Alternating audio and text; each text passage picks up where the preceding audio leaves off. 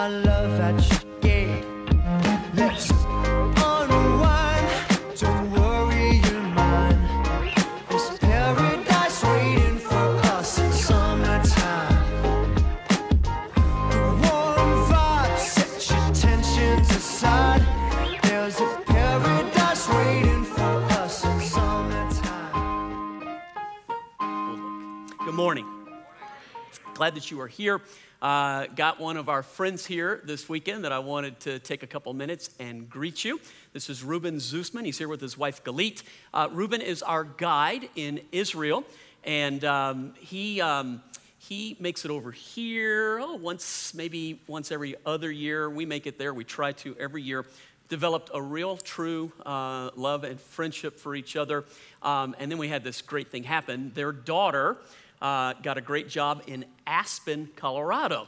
So now they have a reason to be here more often, and we are the beneficiaries of it. But our trip this September, Ruben and his wife they put the whole trip together for us, and we've put our lives in their hands more often than not, and they always take such good care of us. But we were adding it up. And we've made about 12 trips. I think this will be the 13th trip that we're doing. And we averaged just, if you think, somewhere between 35 and 40. Sometimes it's in the 80s and sometimes it's in the 20s. But if you just added up all those trips and an average of 35 to 40 people, you're talking more than 400 people now have made the trip from JFC to the Holy Land. And yeah, we're excited about that. Our goal ultimately is to get everybody who wants to go an opportunity to be able to go. But with them here this weekend, I know so many of you know him. I wanted to give him a chance to greet you. But they've put together a little promotional video that I thought was so good I wanted to show it to you. And it just highlights some of the things, not even close to all of the things, but some of the things that you would see in Israel. And they did such a good job with it. I wanted you to see it, and then I'll give Ruben a few minutes to say hi. So watch this real quick.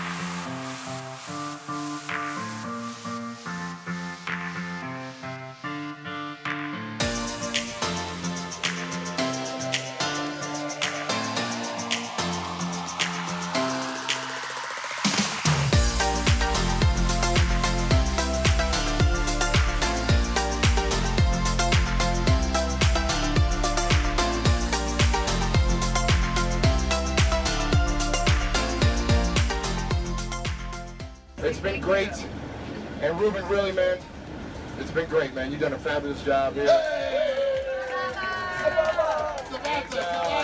You're doing a great job, man, and we will remember this the rest of our lives.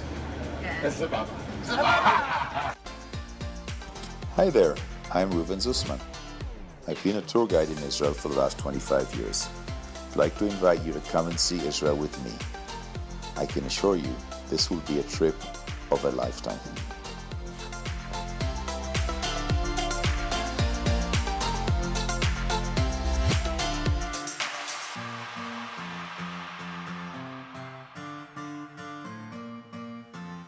Shalom.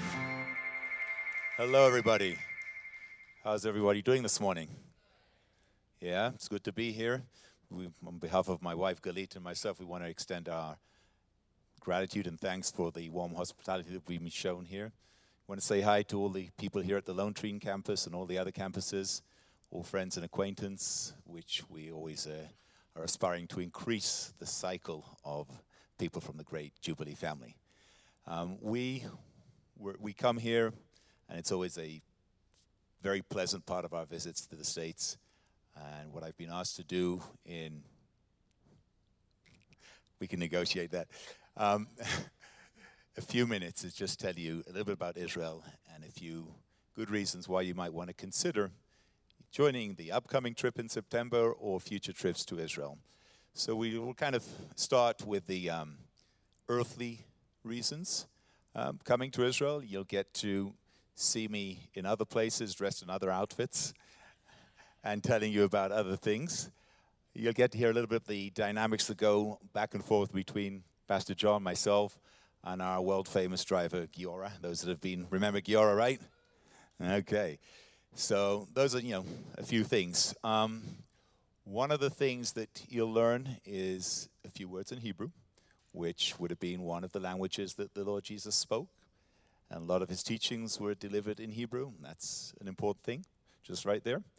Moving up to some other neat things, just in terms of facts, interesting facts about Israel. Israel is number one in the world in successful exits in startup ventures per capita. It is a country that obviously is doing something right in order to produce such a high level of success. Israel is the number 3 in the world when it comes to the presence of the foreign press. Washington, D.C. in the United States is number 1. Brussels, the headquarters of the EU, is number 2, and then Israel. It is, that I think says something right there for a nation of just under 9 million people. If you compare it to the United States, you're number 1, we're number 3. I'll take that any day. Just to give you a comparison, anybody happen to know, and those of you that have been with me in Israel may remember this figure being bounced at you, but it's okay if you don't remember. How many times does Israel fit into the United States? Come on. How many? 100. Anybody bidding higher than 100? 300. Okay, a little higher? Okay, folks, it is 468 times. So, that on its own says something. A small country, attracts a lot of attention, has the 3rd highest presence of the foreign press. And I think now we'll move up to the icing on the cake, the top 2 reasons that you should come to Israel. Israel is the headquarters, the site of happenings of most of the stories of both the Old and the New Testament. Okay? And by doing or paying a visit to Israel, you'll be giving yourself a chance to run in the places the Lord walked and give yourself a chance to see the Bible come to life. What you've read all your lives in black and white comes into colors. It's vivid, it's there, and it's just waiting for you.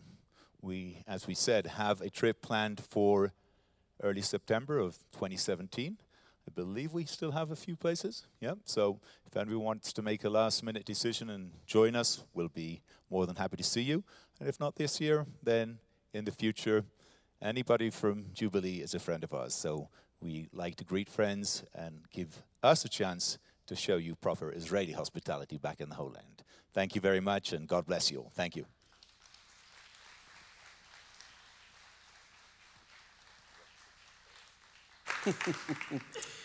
It's my friend. We got a chance to have a couple of days. We're gonna go to Beaver Creek for a couple of days. I'm gonna show them the mountains and give them a chance to hang out. So it's a deep and wonderful friendship that is developed between Ruben and Galit and Chris and myself, and we cherish that. It means the world to us to have them here and to have them. I told him when we were standing over here and you just clapped for the number of people that have been to Israel. There's a fondness in our church and a heart for the nation of Israel. And people understand why the connection is there as a believer, as a Christian, why we're engrafted into that branch right there, and why we love Israel, and why we love the Jews. And to have your response to that does my heart really well. So well done on your part. Let me pray and just refocus us on the message and get our hearts in a place. We're teaching about the fruit of the Spirit, and today we're talking about peace. And here's what I want to pray. I want to pray that peace would not be something that you would become more aware of as far as a definition. Peace, by definition, should be experienced in our hearts and in our lives. We shouldn't be smart about it, like I can tell you what it means. We should be able to express, here's how I experience peace in my life. And so I just want to ask, teaching can open doors, but the Holy Spirit is the one that has to make it real in our lives. And so let's open our hearts and ask the Holy Spirit that peace would become real to us. So Father, as I teach right now, you have the most remarkable way of taking something that's so simple and something that is pretty inadequate by itself, and then using it to make a highway into our hearts and into our lives. And Father, I just want to ask right now for every person's heart to open so that your roadway of peace can find an entry into us where we wouldn't just become smarter by definition, but we would become, Lord, we would become aware more than ever of the peace that you offer us and how close that peace is and how quickly we can tap into it and live in the peace of God. God, make it real to us today. Do what I can't do, what no human can do. Make the peace of God real in our lives. Let people not just experience it for the moment, but take it out of here and learn to live in it every day. God, I thank you that you love us enough that you offer us your peace. And I pray that in Jesus' name. If you want that, say amen. Amen. All right, here's a question. Where do you experience peace? Just think about it for a moment. Some people experience it at a place, like a beach or the mountains. Chris and I were on vacation a couple of weeks ago. We had a chance to get away. Normally our vacation in the summer, for 20 years, we've gone to Phoenix. Finally, in our 50s, we've wised up and realized that's not the place to go in the summer. We went to Vail. Nice. We had 3 days up in Vail. And I don't know if you remember 2 weeks ago, it was like cold down here. Got in the 50s, weird for June. In Vail was like 78 degrees. And everything was green and all the flowers were blooming. And there's a little river that runs right through the town of Vail. And walking by that river, man, what a peaceful experience that was. Some people experience peace when they read. Pastor Terry, when Terry goes on a vacation, he likes to drive because he says that through the time it takes to drive someplace, his mind unwinds and he experiences peace. Now let me say, the last thing I experience when I drive is peace. So it's kind of different for everybody. Some people experience peace in a relationship. Some people experience peace at church. Some people experience peace with a hobby. Some people experience peace just being quiet. Sometimes it's just sitting. Maybe it's walking. I just want you to think real quick, how do you experience peace? Can you define how you experience peace? And if you can, then I want you to think about this. For most of us, we define peace by an outward issue, trying to get it into our lives. Someplace that we go to or something that we do. I wrote down 4 of them. Maybe you relate to one of these. So we've owned our house for a long time, 18 years. And we bought it when it was new, and we did the landscaping, and when we put everything in, I knew at some point I would reap on the trees that I planted. And now 18 years later, these trees are like a jungle. I mean, they're overgrown. But in my backyard, I created a place years ago that I knew someday I could go to and sit under those trees. And I could read and I could pray there. And it would be like my place in the summertime. And in my backyard is a place I experience peace. But again, it's a physical thing that I'm trying to get in my heart. I wrote down a golf course. But I also put in parentheses, not always. On the golf course do I experience peace. In fact, some of the greatest conflicts in my life have come there. I said the mountains. That's one for sure. Here's my time to experience it. Early in the morning. I just wake up early. And before the sun is up, but after it's light. You know what I'm talking about, that time? So it's not up yet, but it's light. My house is super quiet. Our kids are all grown and gone, and the grandkids aren't spending the night. And so that time, Chris isn't up yet, and I get up, and there's just in my downstairs, it's peaceful is how I would describe it. And I experience peace. But again, it's a outside issue that I'm trying to get inside. And there's nothing wrong with that peace, but let me give two definitions for an idea of peace here. There's the peace that the world offers, which is a physical thing that we're trying to get into us. And then there's the peace of God. And here's the difference. The peace of God is something that happens inside of you that then goes to the outside. So the peace of the world is external, that we're trying to get internal. And the peace of God is internal, that's trying to get external. And there's a world of difference between those two things. And most believers don't know how to tap into the peace of God. So what we do is we spend our time trying to tap into the peace of the world. And no matter how good that peace is, here's the problem with the world's peace. It's only temporary, yes or no? Yes. True that. Because no matter what you do to find it, it only lasts so long. That's the problem with the world's peace. It's temporary. God's peace is eternal. God promises us a peace that if we get that peace and tap into that peace and live in that peace, regardless of what happens externally, man, on the inside, we have the peace of God. I think the clearest scripture that you can find about these two peace, Jesus actually is teaching about this. It's in John chapter 14. Here's what's cool about this. Jesus is actually praying a prayer while he's talking to the disciples, and he's praying for them at their time, but then he prays prophetically for future disciples. So if you are a believer, Jesus prayed this prayer over your life, and here is his prayer for you. My peace I leave with you, my peace I give to you. And then look at him define the two different kinds of peace. I do not give to you as the world gives. Don't let your hearts be troubled and do not be afraid. So here's what Jesus is saying. There are two kinds of peace. There's the peace from the world and the peace that I give. And the peace that I want you to have doesn't come from the world. It comes from me. And if you're a believer, man, God wants you to tap into that peace. He wants you to live in that peace. He wants you to be married in that peace. He wants you to raise your family in that peace. He wants you to work in that peace. He wants you to live your life in that peace. He wants you to be a neighbor in that peace. He wants you to see life through that peace. So there are just simply two kinds of peace, from the world and from God. And the difference between the two, the world is external, that we're trying to bring internal, and God's is internal, that we're trying to bring external. So as I prepared the message, what I wanted was a clear way to show you people operating in the peace of God, what it looks like and how you do it. So there were three that stuck out in my mind as I studied. King David, Jesus, and the Apostle Paul. Now, there's far more stories about the peace of God ruling a person's heart and how it worked in real life. But these three stories stuck out to me because they're dramatic, they're powerful, and it's a clear-cut example of the two different kind of peace and how the peace of God can work in a situation. So let me talk first about King David. Use 2 Samuel as the story. Let me paraphrase it real quick because it would be 2 chapters to try to read to you. David was the king of Israel.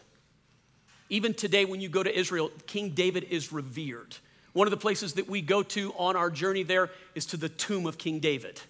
Both for Jews and Christians, it is a holy sight to behold and to see. It's a powerful place. He today is still that king that when Israel looks back over their history, man, he is a revered figure. What I love about the Bible, though, and why I believe the Bible is real and not trying to sell you something, is that the Bible tells the whole story about people. It doesn't just put the good things in there like it's trying to sell you something. David was a great king, but he was a human like you and I. And here's the one thing I can tell you about us. We sin, yes or no? You guys don't apparently, but this side of the room, I heard you. We sin. We sin. It's the fall of man. And David, as great as he was, his greatest sin that the Bible records was a sin of adultery. And it wasn't the adultery that itself was the thing that marked it.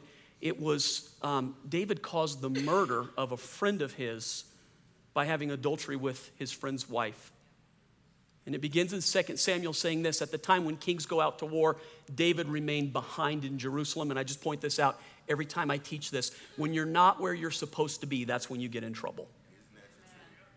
I think every time adultery is committed, it's a person beginning, there's someplace they're not supposed to be when it happens. That's true. That's true. When a person gets in trouble, you're not where you're supposed to be. David's not where he's supposed to be. He remains behind in Jerusalem while everybody else goes out to fight.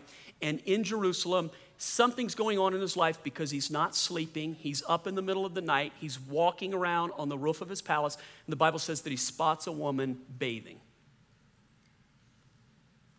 And he lusts after her. And because he is powerful in the king, he has his attendants go and get her. Now, this isn't me. This is what the Bible says. David slept with this woman and she got pregnant.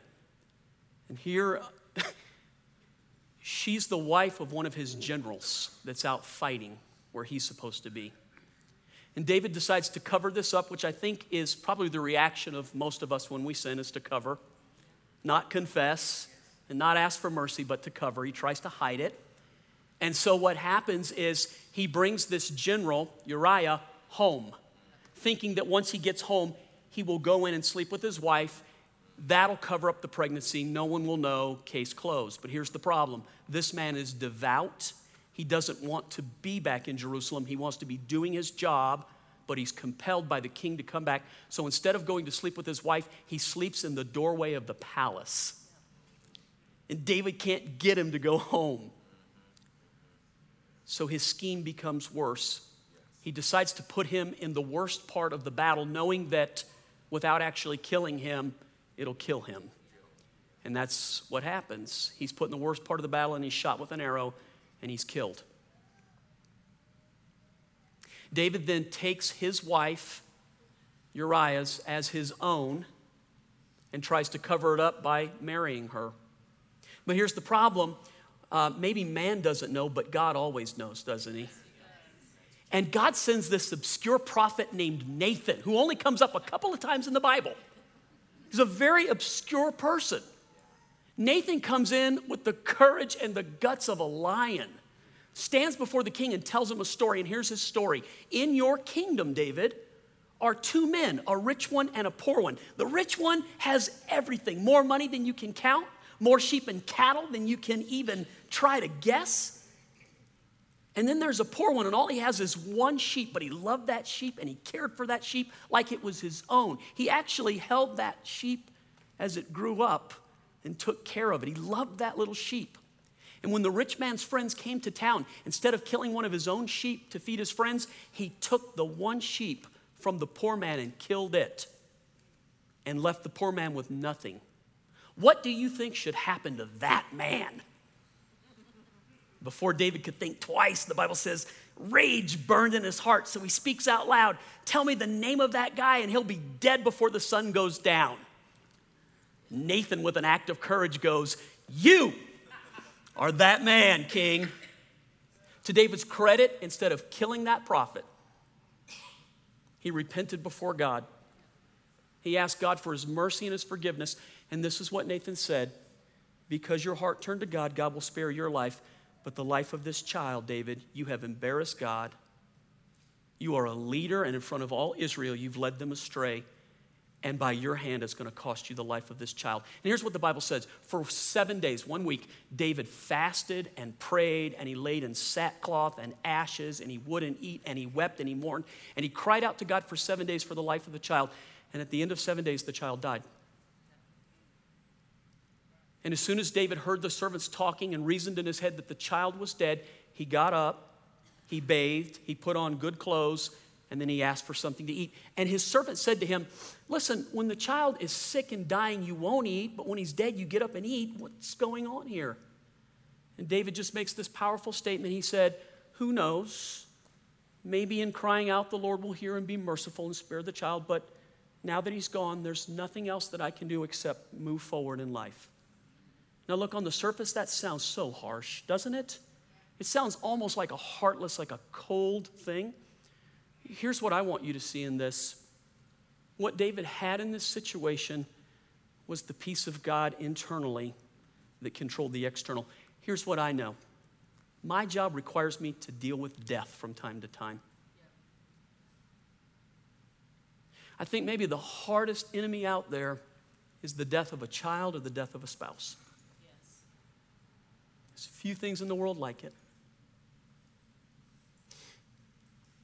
When I was a young pastor,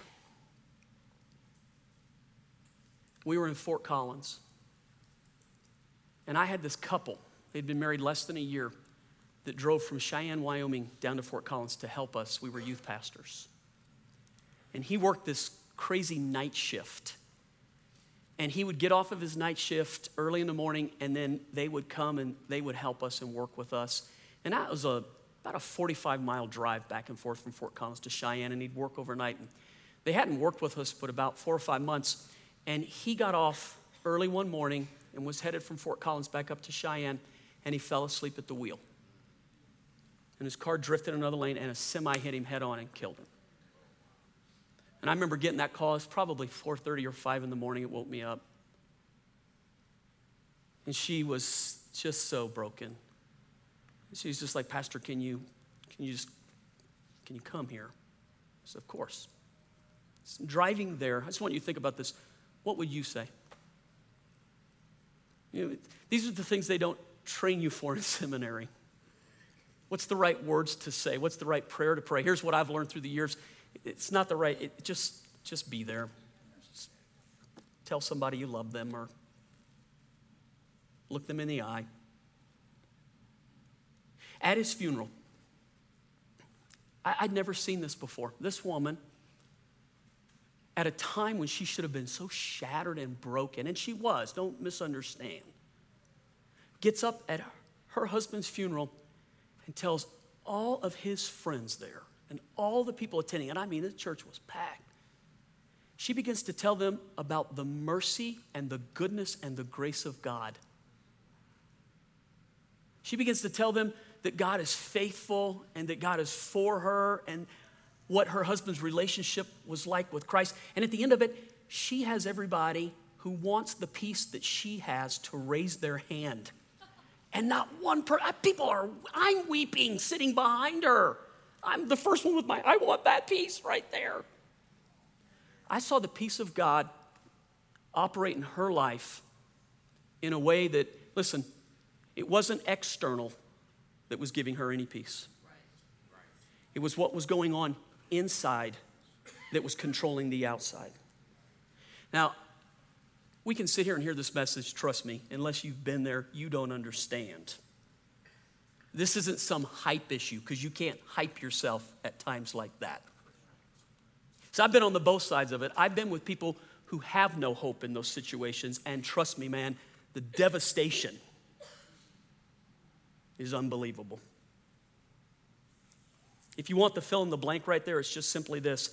Death is an enemy of peace, especially the death of a child or a spouse. But here's what I've witnessed. The peace that passes all understanding that the Bible talks about is real. This is Philippians 4:7. Paul writes these words, the peace of God, say it with me, the peace of God, one more time, the peace of God which transcends all understanding will guard your hearts and your minds in Christ Jesus. Look at me. I have seen the peace that makes no sense in a person's life.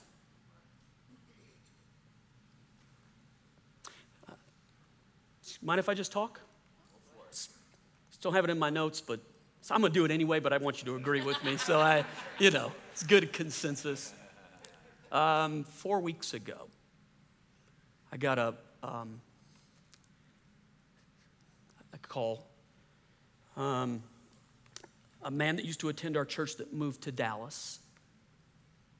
And we were pretty good friends when he was here, but I hadn't heard from him for several years. And he called me up, and in a real weak voice, he said, I have stage 4 prostate cancer. And he said, they've basically given up. Nothing's worked. And he said, Pastor, I want you to help me prepare my funeral. That's a hard one. That's a tough one right there. I don't mean to be morose right now, and his wife is sitting in the room. And as we begin to talk about this, Man, the assurance and the certainty of where this guy is going and what's going on, of course they're hurting, and of course they're devastated, and of course they don't understand. But then there's the other side of it. In perfect peace. In perfect peace, they tell me about the goodness of God. In the natural, that makes no sense. How many times do we rail at God when this gets messed up? And here's what should happen. The thing inside of us should speak to the stuff outside of us. Maybe here's the best way to say it. The reality that you're most aware of is the one that you reflect. If all you're aware of is what goes on out here, of course, that's what you're going to reflect in your heart. But if the reality of Christ is true and his promises are real and you live it in your life, then it reflects to everybody else. God, how powerful is it when a believer walks in that peace? In a world that's in utter chaos right now, how strong would it be for the church to shine the light of peace? You okay? So I'll move on. Here, I'll go. So just give you the second one, Jesus. This is my favorite one, actually. Here's what I know. At least 3 times in the New Testament, there's a story about Jesus and the disciples in a boat on the Sea of Galilee, and a storm comes up. Now, one time they're by themselves, and Jesus comes walking out to them, and then 2 other times he's in the boat with them. And my only thought about this is, at some point, when Jesus said, hey, let's get in the boat and go to the other side of the lake, do you think the disciples ever said, like by the 3rd time, we don't want to go to the other side with you? Because something always happens when we do. There's always some storm. Mark chapter 4 is one of these little stories. And this probably is the clearest dynamic between people who are controlled by the outside and a person who's controlled by the inside. People who are getting their peace from circumstances and one who's getting his peace from the peace of God. It's just the most clear, concise scripture. So it just says simply, that day when evening came, he said to his disciples, as Jesus talking, let's go over to the other side. Leaving the crowd behind, they took him along just as he was in the boat. And there were also other boats with them. And then just suddenly, a furious squall come up, and the waves broke over the boat so that it was nearly swamped. So the waves are coming over the boat and it's filling with water, and they have no pumping system except for arms and buckets. And they're little boats. These are not big boats. These are tiny boats. They're basically packed in. They're trying to get to the other side, and the waves are just overwhelming them.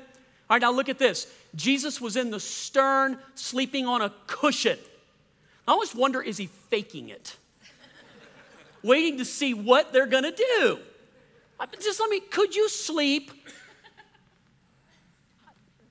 I freak out when turbulence hits an airplane. If I'm sleeping, I suddenly wake up.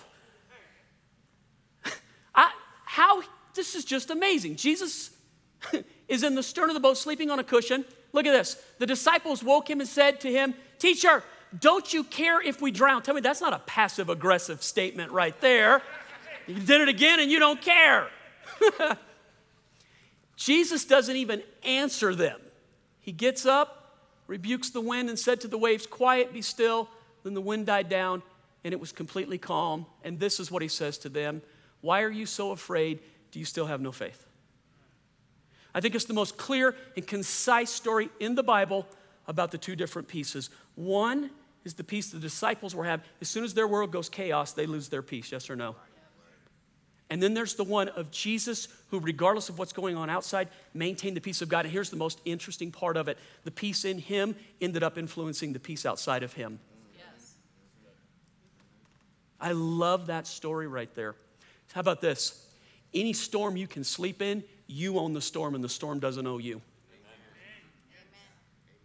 Dude, when your peace is so great that the storms of life can't shake you any longer, they don't own you. You now own them. And when you own them, now you have the chance to say to them, stop it. Amen. If the pressure on the inside is greater than the pressure on the outside. Amen. Is that a better way to say it? The fill in the blank there if you want it. The storms of life are an enemy of peace. Especially things that are out of our control. Let me just ask you this. Maybe it's rhetorical and maybe you do want to answer. How many of you like to control things in life? And the rest of you who are not raising your hands, you just are like controlling me. I'm not going to answer. So let's do it one more. How many of you like to control things in life? We all do. No, even I don't mind. Just put it on cruise control. No, but give me a break. We all like to control things. How many of you have lived long enough to realize stuff is out of your control? Absolutely. That's a freaky place to be at when it's out of your control. want a work situation, want a financial situation, a marriage. Always takes two people. You can have one completely devoted and one who changes their mind, and it doesn't matter what the devoted one does. Right. And that's out of your control. Yes or no? Yes. Now you talk about a situation that can affect a person in such a negative, horrible way.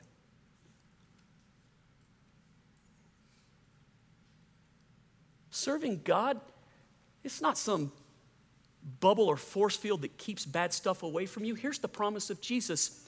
Regardless of what happens, I'll never leave you or forsake you. The peace of God can rule your heart and mind.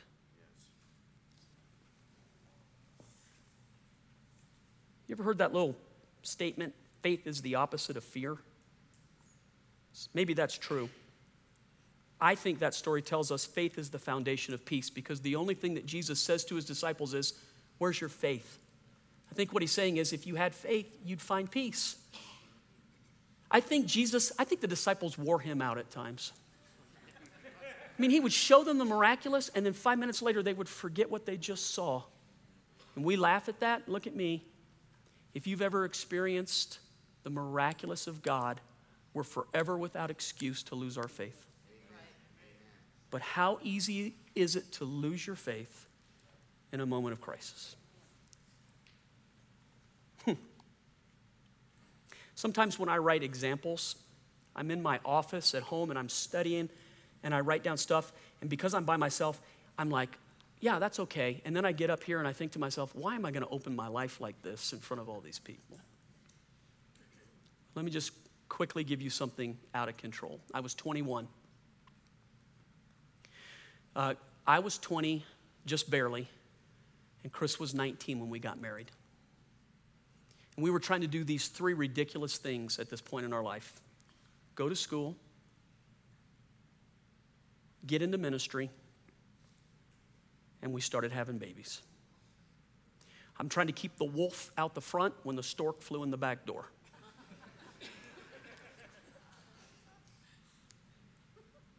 Before I turned 22, I had 2 children.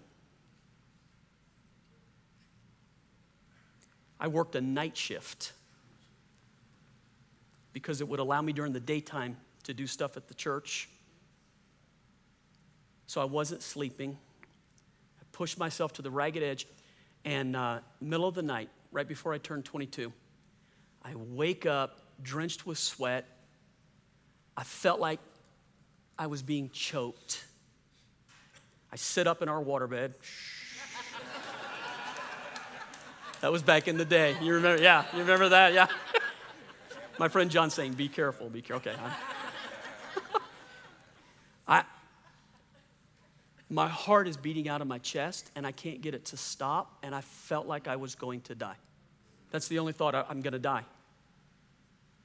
And it wouldn't go away, so I actually got up and I drove myself to an emergency room, and I just told them what was happening. They took me back and they examined me.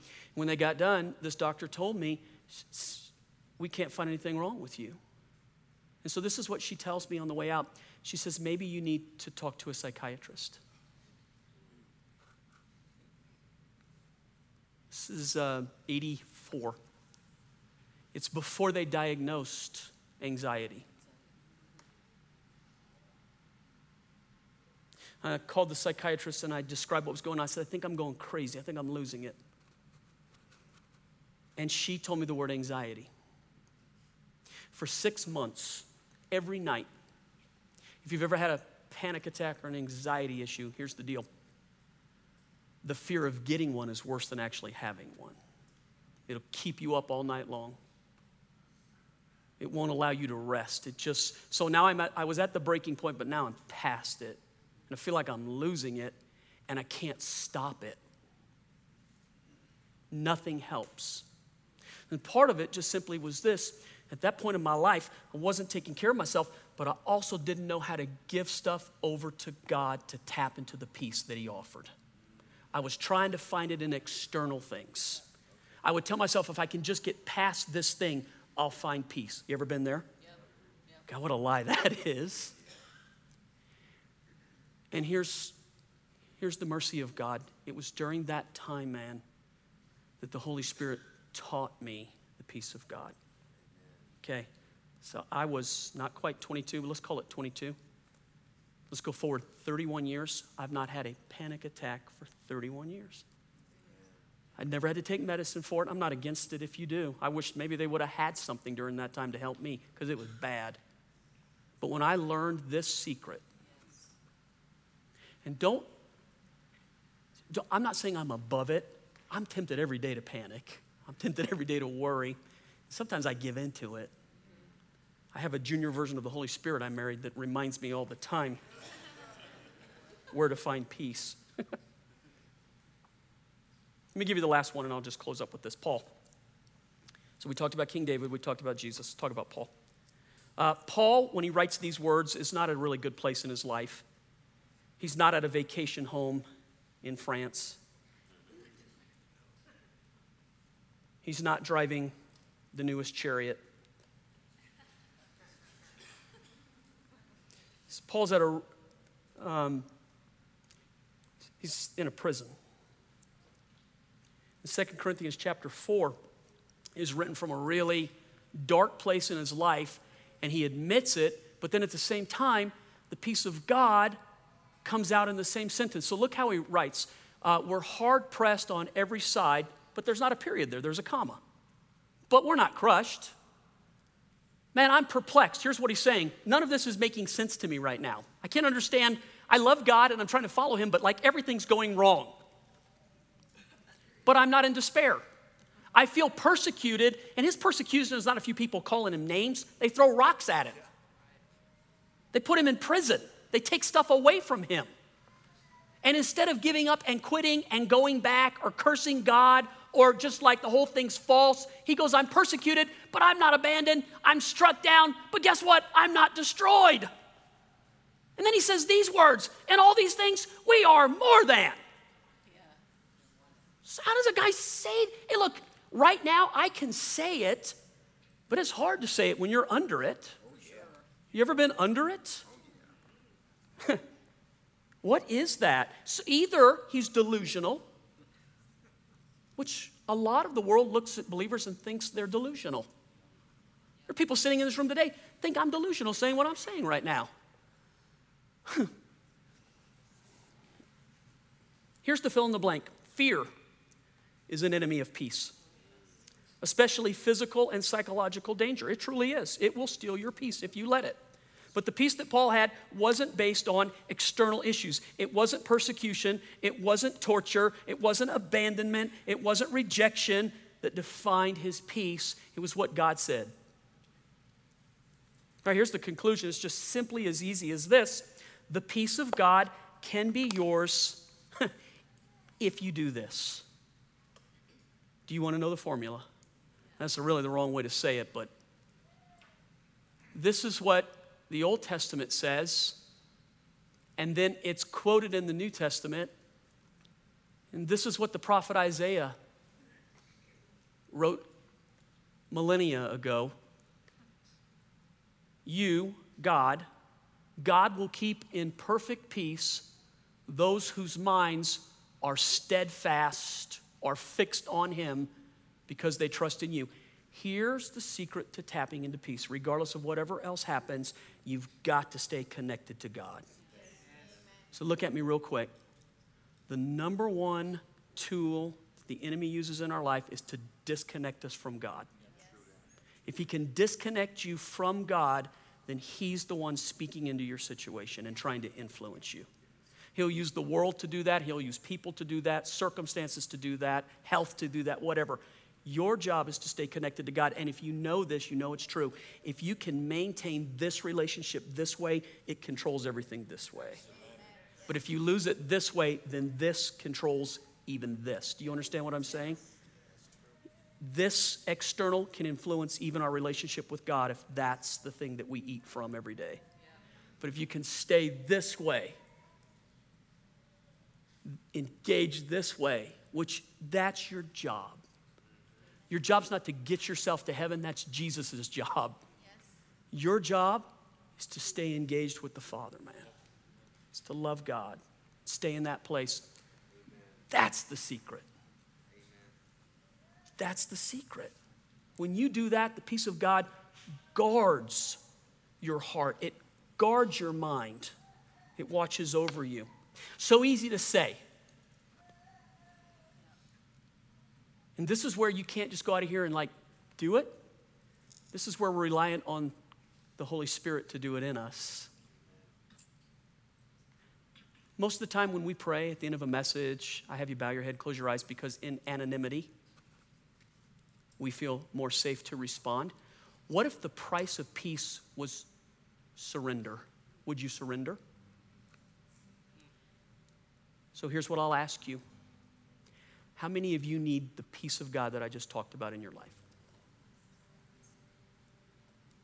Look at your pastor. I need double. The more you have in your hands, the more tempted you are to disengage and worry about that stuff. God, I need the peace of God to rule my heart and my mind. And all I can do is come before God today and go, God, this is what I need and this is what I want, and will you do this in me? And God loves you so much that the answer is yes. Father, God, I just want to pray over this group of people right now. Not just sitting here in front of me, but who are sitting, watching, and listening. Maybe they're driving right now. Maybe they're on a trip someplace listening right now. Father, right now, let the peace of God transcend all the other stuff and anchor deep in our hearts. I think the best time, man, to find peace would be in a storm. So maybe right now a storm is just simply raging in your life and you're like, man, I just, Pastor, I want it, but I don't. God, let your peace right now fall in this situation. If the storm of life right now is overwhelming, if the waves are breaking and the wind is blowing and the lightning is crashing and it feels like everything is lost, right now let your peace fall in this situation. Let your peace be the thing that speaks to the wind rather than the wind speaking to our peace. Maybe I put my finger on your situation when I was talking and you're like, okay, I hear that. Maybe the situation that you're facing or feeling or dealing with is so far beyond, you don't even know how to vocalize it. I want you to know God knew. He knew you would be here and hear this message. He caused you to cross paths with him today. It wasn't accidental. He wants his peace in your life. Let me just say this last thing. Maybe you sit here and you are a skeptic.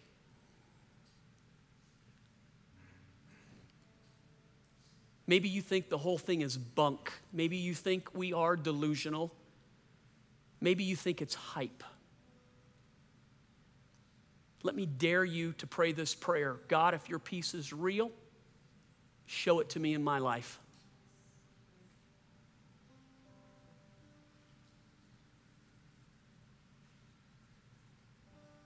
God, if your peace is tangible and actual and livable, do it in my life. It's a noble prayer. Father, let your peace rest on us. Jesus said it best. My peace I leave with you, my peace I give you, not as the world gives. I give my peace to you. Let your peace guard our hearts and minds. I pray it in Jesus' name. Amen. Amen. Thank you.